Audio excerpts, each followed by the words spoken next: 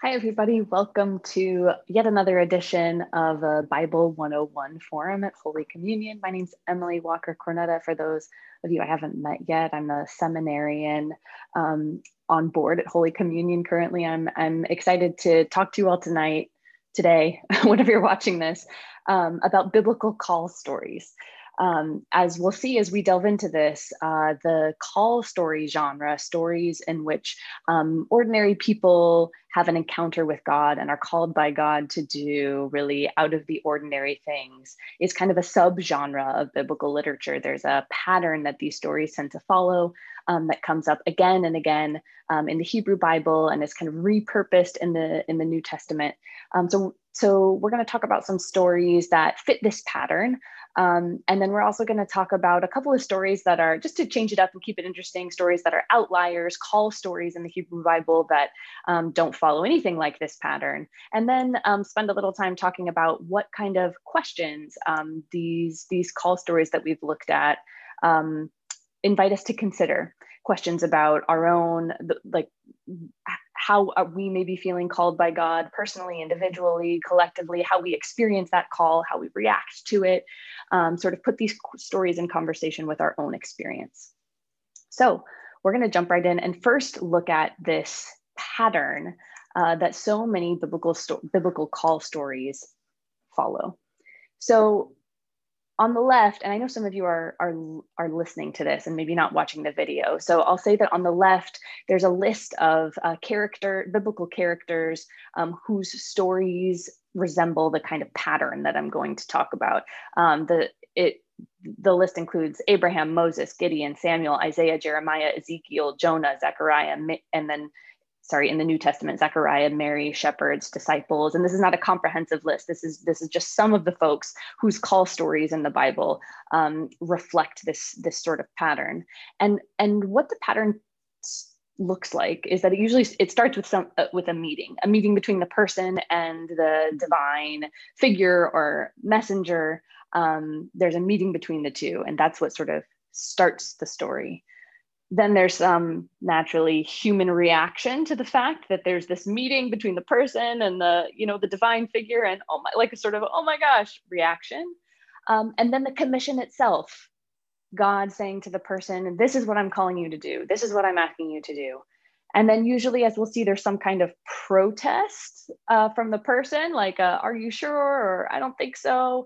And then a reassurance from God that is sometimes accompanied with a sign that I will be with you. Yeah, you have these protests, you have these doubts, you have these misgivings, but I, God, will be with you. I will help you. And maybe even I will give you a sign to confirm to you that I will be with you as you obey this command that I have given you. So these stories typically start with a meeting and followed by a human reaction to this divine encounter, a divine commission, a human protest, and then divine reassurance. So the first story we're going to look at is the story of Gideon. And if you're like me, you may not be super familiar with the story of Gideon. I thought I'd just start by even giving some context, what's happening here in this story. Whoops, let's try that again. So this is from Judges 6. Yes, Judges 6. Here's the sort of preface to the call story itself. The text reads, "The hand of Midian prevailed over Israel. They would encamp against them and destroy the produce of the land as far as the neighborhood of Gaza and leave no sustenance in Israel and no sheep or ox or donkey. Thus Israel was greatly impoverished because of Midian, and the Israelites cried out to the Lord for help." So they're in trouble. This is a mess. And into this mess, we encounter the call story of Gideon. It begins with the meeting. The text reads, "Now the angel of the Lord came and sat under the oak at Ophrah, as his son Gideon was beating out wheat in the winepress to hide it from the Midianites, lest it be confiscated. The angel of the Lord appeared to Gideon and said to him, 'The Lord is with you, you mighty warrior.'" Here's the reaction. And this is an interesting one, actually. Gideon answered him, "But sir, If the Lord is with us, why then has all this happened to us? And where are all his wonderful deeds that our ancestors recounted to us, saying, didn't the Lord bring us up from Egypt? But now the Lord has cast us off and given us into the hand of Midian. Interesting response, like a challenging response to God, basically saying, oh, you say you're with us, huh? What's going on here doesn't really seem like it. I don't get it. Here's then the commission, the call. Then the Lord turned to him and said, go in this might of yours and deliver Israel from the hand of Midian. I hereby commission you. God's in effect saying, you're right, this is a mess, and I'm choosing you as someone, I'm choosing you as the person to help get my people out of this mess. Now the protest. Gideon responded, but sir, it's a funny address, but sir, how can I deliver Israel? My clan is the weakest in Manasseh and I'm the least in my family. Basically saying, I don't fit the bill. I think you got the wrong guy. As we'll see, that is a common trope. And this followed by the reassurance or sign from God. The Lord said to him, but I will be with you. And this is the part that's a sign. You shall strike down the Midianites, every one of them. So God's saying, okay, yeah, I hear what you're saying about you. You feel like you're not up for the job, but I will be with you. I, the Lord who am commissioning you, will go with you. And you'll see that I am indeed going with you by the fact that you'll strike down all of the Midianites. So there's Gideon. Let's take a look now at Moses. I think this is a story that's much more familiar to many of us. We find it in Exodus 3. We'll begin with the story here follows the typical trajectory: meeting, reaction, commission, protest, reassurance. So we'll start by looking at the meeting, a story I think many of us are familiar with. The text reads, again, this is Exodus 3. Moses was keeping the flock of his father-in-law Jethro and came to Horeb, the mountain of God. There the angel of the Lord appeared to him in a flame of fire out of a bush. He looked, and the bush was blazing, yet it was not consumed. God called to him out of the bush, Moses, Moses, and he said, here I am. Then he said, come no closer, remove the sandals from your feet, for the place on which you are standing is holy ground. Then comes the human reaction to this divine encounter. Moses hid his face, for he was afraid to look at God. Then the commission. Then the Lord said, I've observed the misery of my people who are in Egypt. I've heard their cry on account of their taskmasters. So come, and I will send you to Pharaoh to bring my people, the Israelites, out of Egypt. It's a little similar to the Gideon story we just looked at, where God's saying, my people are in trouble, and I choose you to help get them out of it. And then here comes the protest. And in Moses' case, there are many protests. His initial one, the first thing he says is, he says to God, who am I that I should go to Pharaoh and bring the Israelites out of Egypt? Like, who am I? Why me? And then later, because this sort of back and forth between Moses and God, this negotiation goes on for like into the whole next chapter. So later in chapter 4, Moses says to God, oh my Lord, I have never been eloquent, neither in the past or even now that you've spoken to me, your servant, but I'm slow of speech and slow of tongue. Saying, you want me to go talk to Pharaoh, but talking? It's not really a strength. This whole mission doesn't really play to my strengths.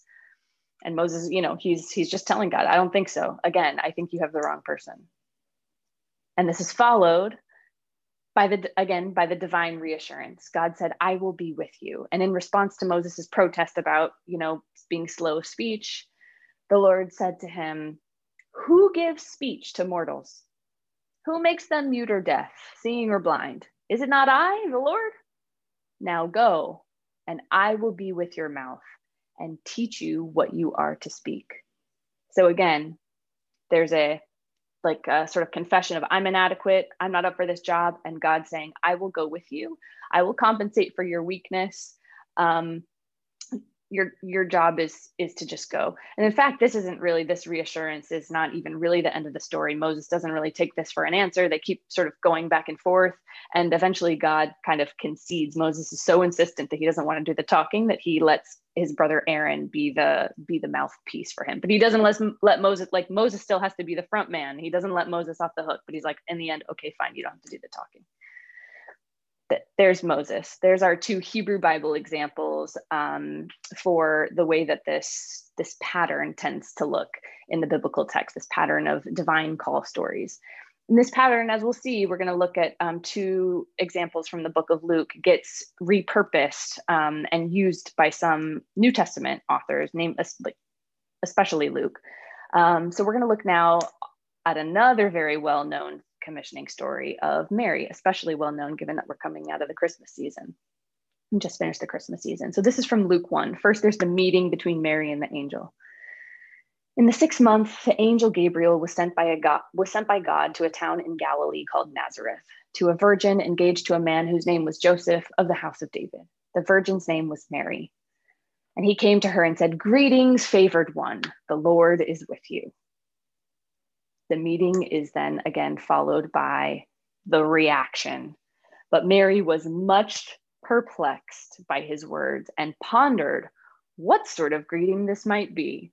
So she's confused, probably alarmed.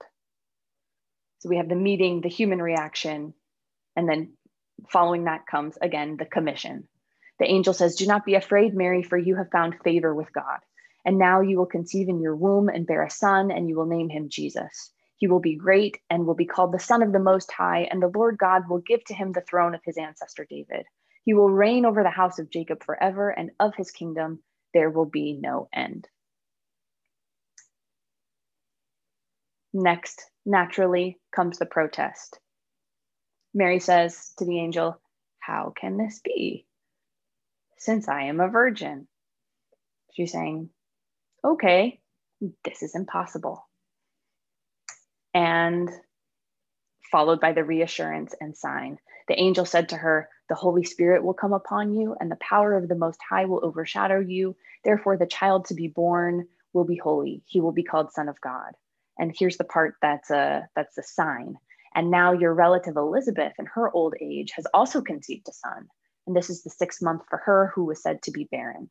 For nothing will be impossible with God." Saying to Mary, look, you think this is impossible, but this is how it's going to happen. The Holy Spirit will come upon you. And also, look, this other thing that seems to be impossible, your relative Elizabeth bearing a child, that's also happening as a sign unto you that God is doing this great thing.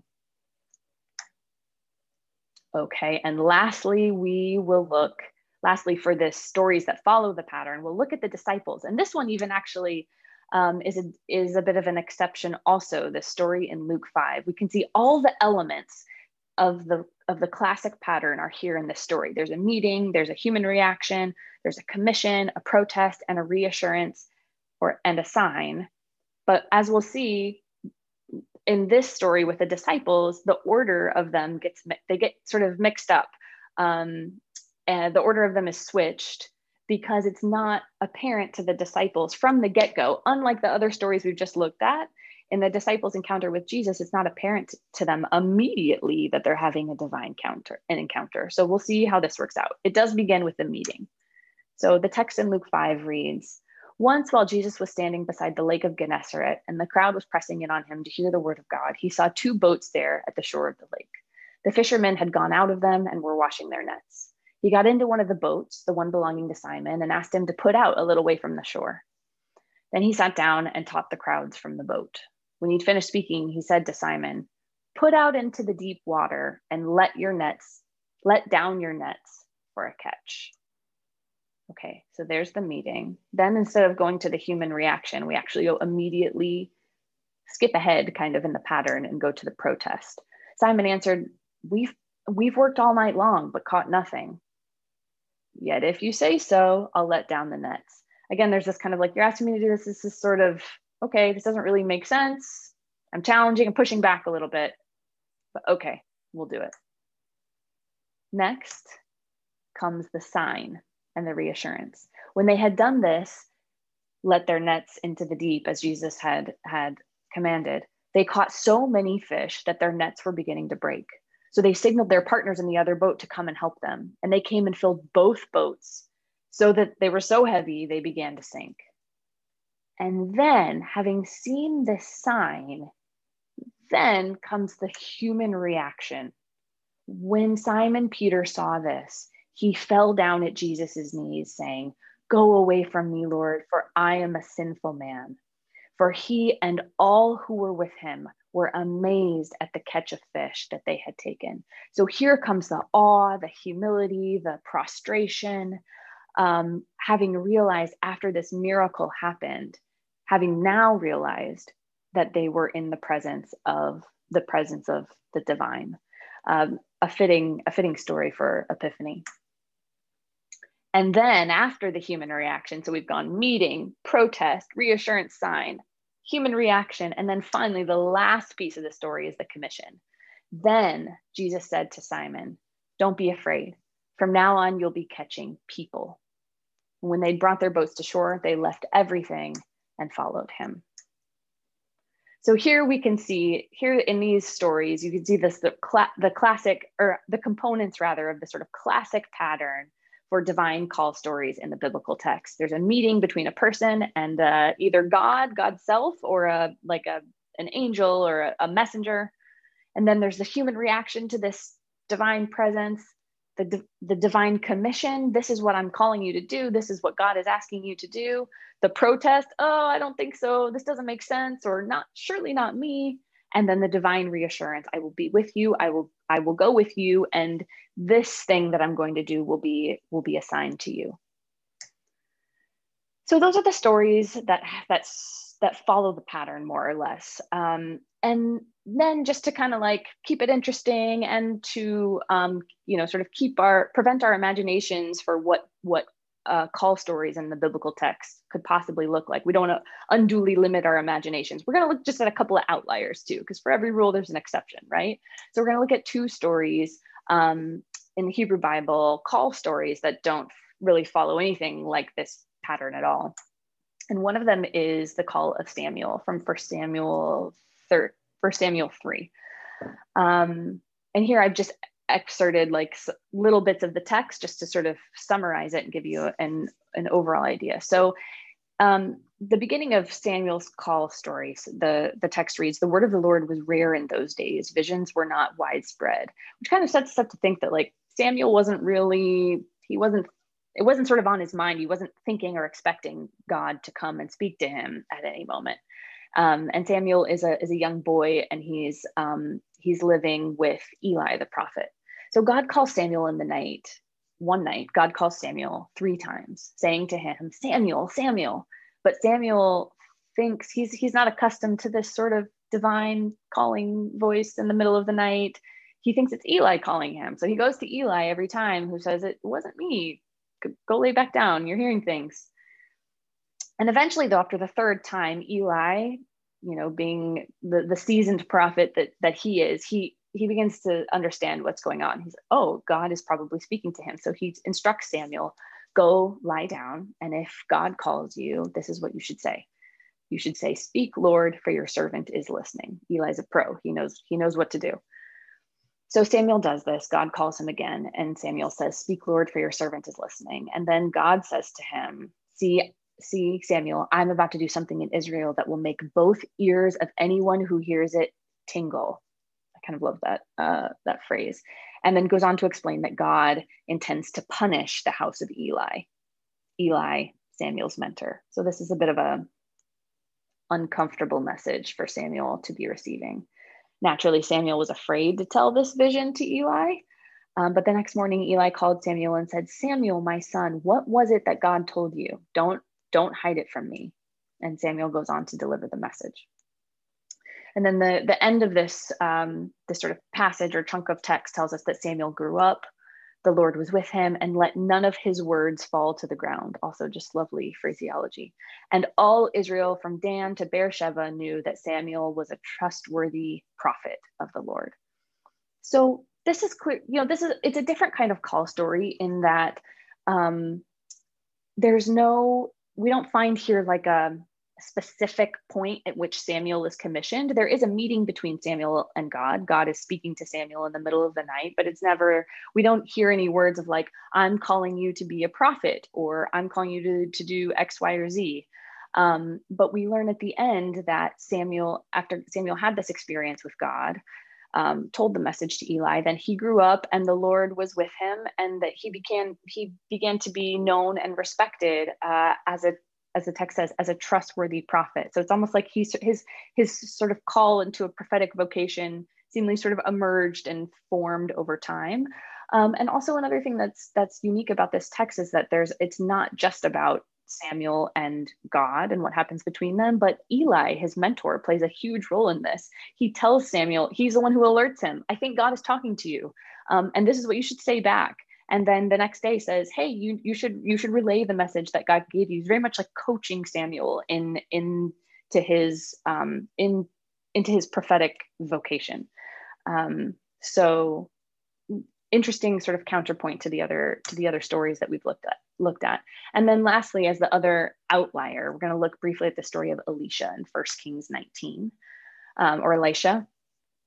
So this is a short call story, and also I think kind of an interesting one. We have the prophet Elijah, who, coming sort of from one episode, comes to Elisha, who he found plowing his field.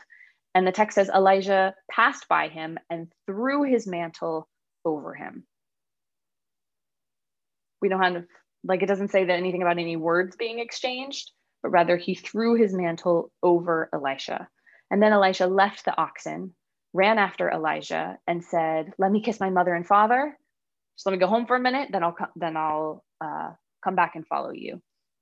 Elijah gives the okay. So Elisha takes the yoke of oxen that he was using to plow the fields, slaughters them, gave it to the people. People ate, and then he set out and followed Elijah and became his servant, and as we know, a prophet in his own right.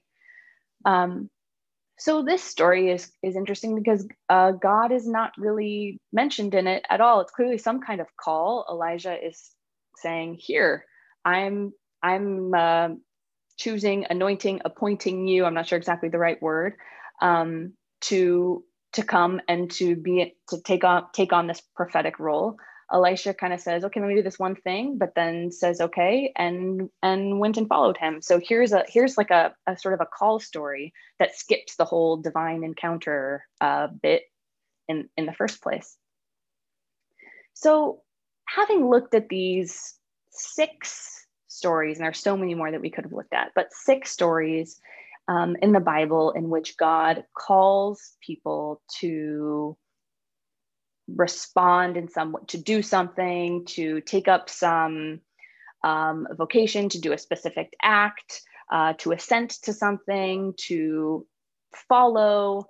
I thought that we could take some time to think about some questions that these stories might raise for us about our own experience individually, as a community, of the ways that God is calling us to respond in faith right now, but also maybe in our life stories and our journeys of faith, ways that we have experienced this before.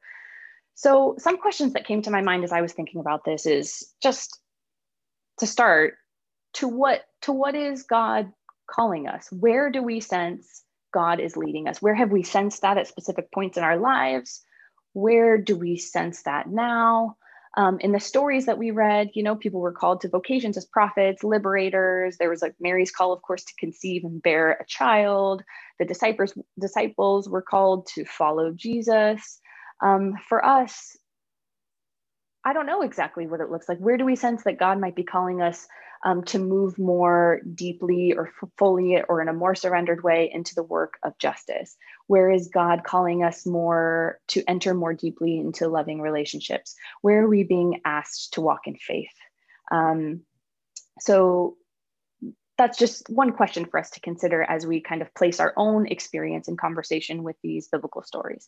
Another question is, how does God's call come to us?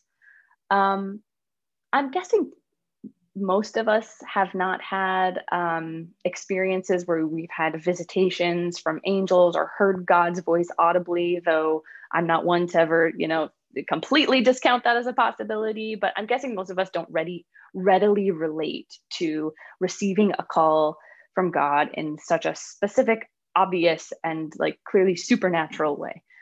So then the question is, through what kind of media do we experience a call of God? What does that look like for us? Do we feel God calling us to some sort of action or faith response through other people in our lives? Kind of the way that Elijah played such a strong role in Elisha's story, and Eli played such a strong role in Samuel's story. Have our own experiences of feeling called by God towards something, have they happened like suddenly, sort of in a moment, in a flash of insight? Has it been a accumulation of events over time? Has it been through interacting with scripture or the wisdom and stories of other people, witnessing the examples of others walking in faith? How is it that we have come to feel some sort of call of God on our lives? And then there's this other question about how we discern God's call. And by that, I mean, once we have this sort of like subjective experience of being felt by God to do something, there's always the question, right, of like, is that God or is that me? Or what really is going, I have this experience, but what really is going on there? And I think, in the Anglican tradition, we talk about the threefold cord of authority: scripture, tradition, and reason, as having a special place in guiding us to discerning God's call and will. And also important in that mix, I think, is the role of community. We saw that in the stories here, some of the stories here that we looked at, but people with whom we're in conversation, and what kind of feedback do they give us? What do other people think and say, and how do they respond and react to our own sense of the way God's calling us? I think other people can have a very important role in helping us discern God's call. So there's all kind of ways that we figure out how is it really that God is, to what is God calling me, and to what sense can I trust this experience that I'm having as a call of God? And then lastly, what are our own reactions, just sort of human reactions to the call of God on our lives? We saw all these protests from the characters in the Bible, protests of like Mary saying, this is impossible, this doesn't make sense. Moses saying, this doesn't play to my strengths. Gideon saying, yeah, I'm not really like so much of an important person. This doesn't really make sense. All kinds of protests and like ways that we might say, having felt or heard some way, experienced the call of God, say, yeah, I don't think so. It doesn't really seem like a good idea. Perhaps it's because the call that we feel, the thing that we feel that God is asking us to do feels a little too costly, maybe emotionally or professionally or financially, or in some other way it feels sort of like too much. There's all kinds of reasons that we might protest the call of God, the call that we feel God, the thing that we feel God is calling us to do. And I feel like these stories provide sort of interesting, like paradigms, examples that can help us reflect on our own experience of God's call in all of these dimensions. So this week, of course, we celebrated the Feast of Epiphany. We commemorated the Magi's journey to visit the baby Jesus. And as I was thinking about that and also these call stories at the same time, I thought, maybe there's a call story in there somewhere with the Magi.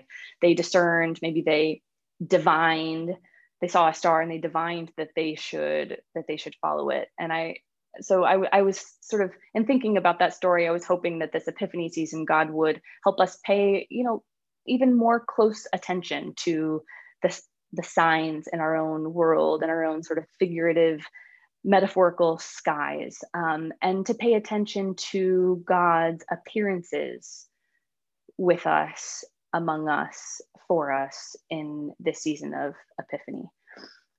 So for those of you who can make it to coffee hour on Sunday, I think maybe we'll be talking more about this then. I would really love to hear your thoughts and reactions and your own stories of how you relate and don't relate to the biblical stories that we've talked about.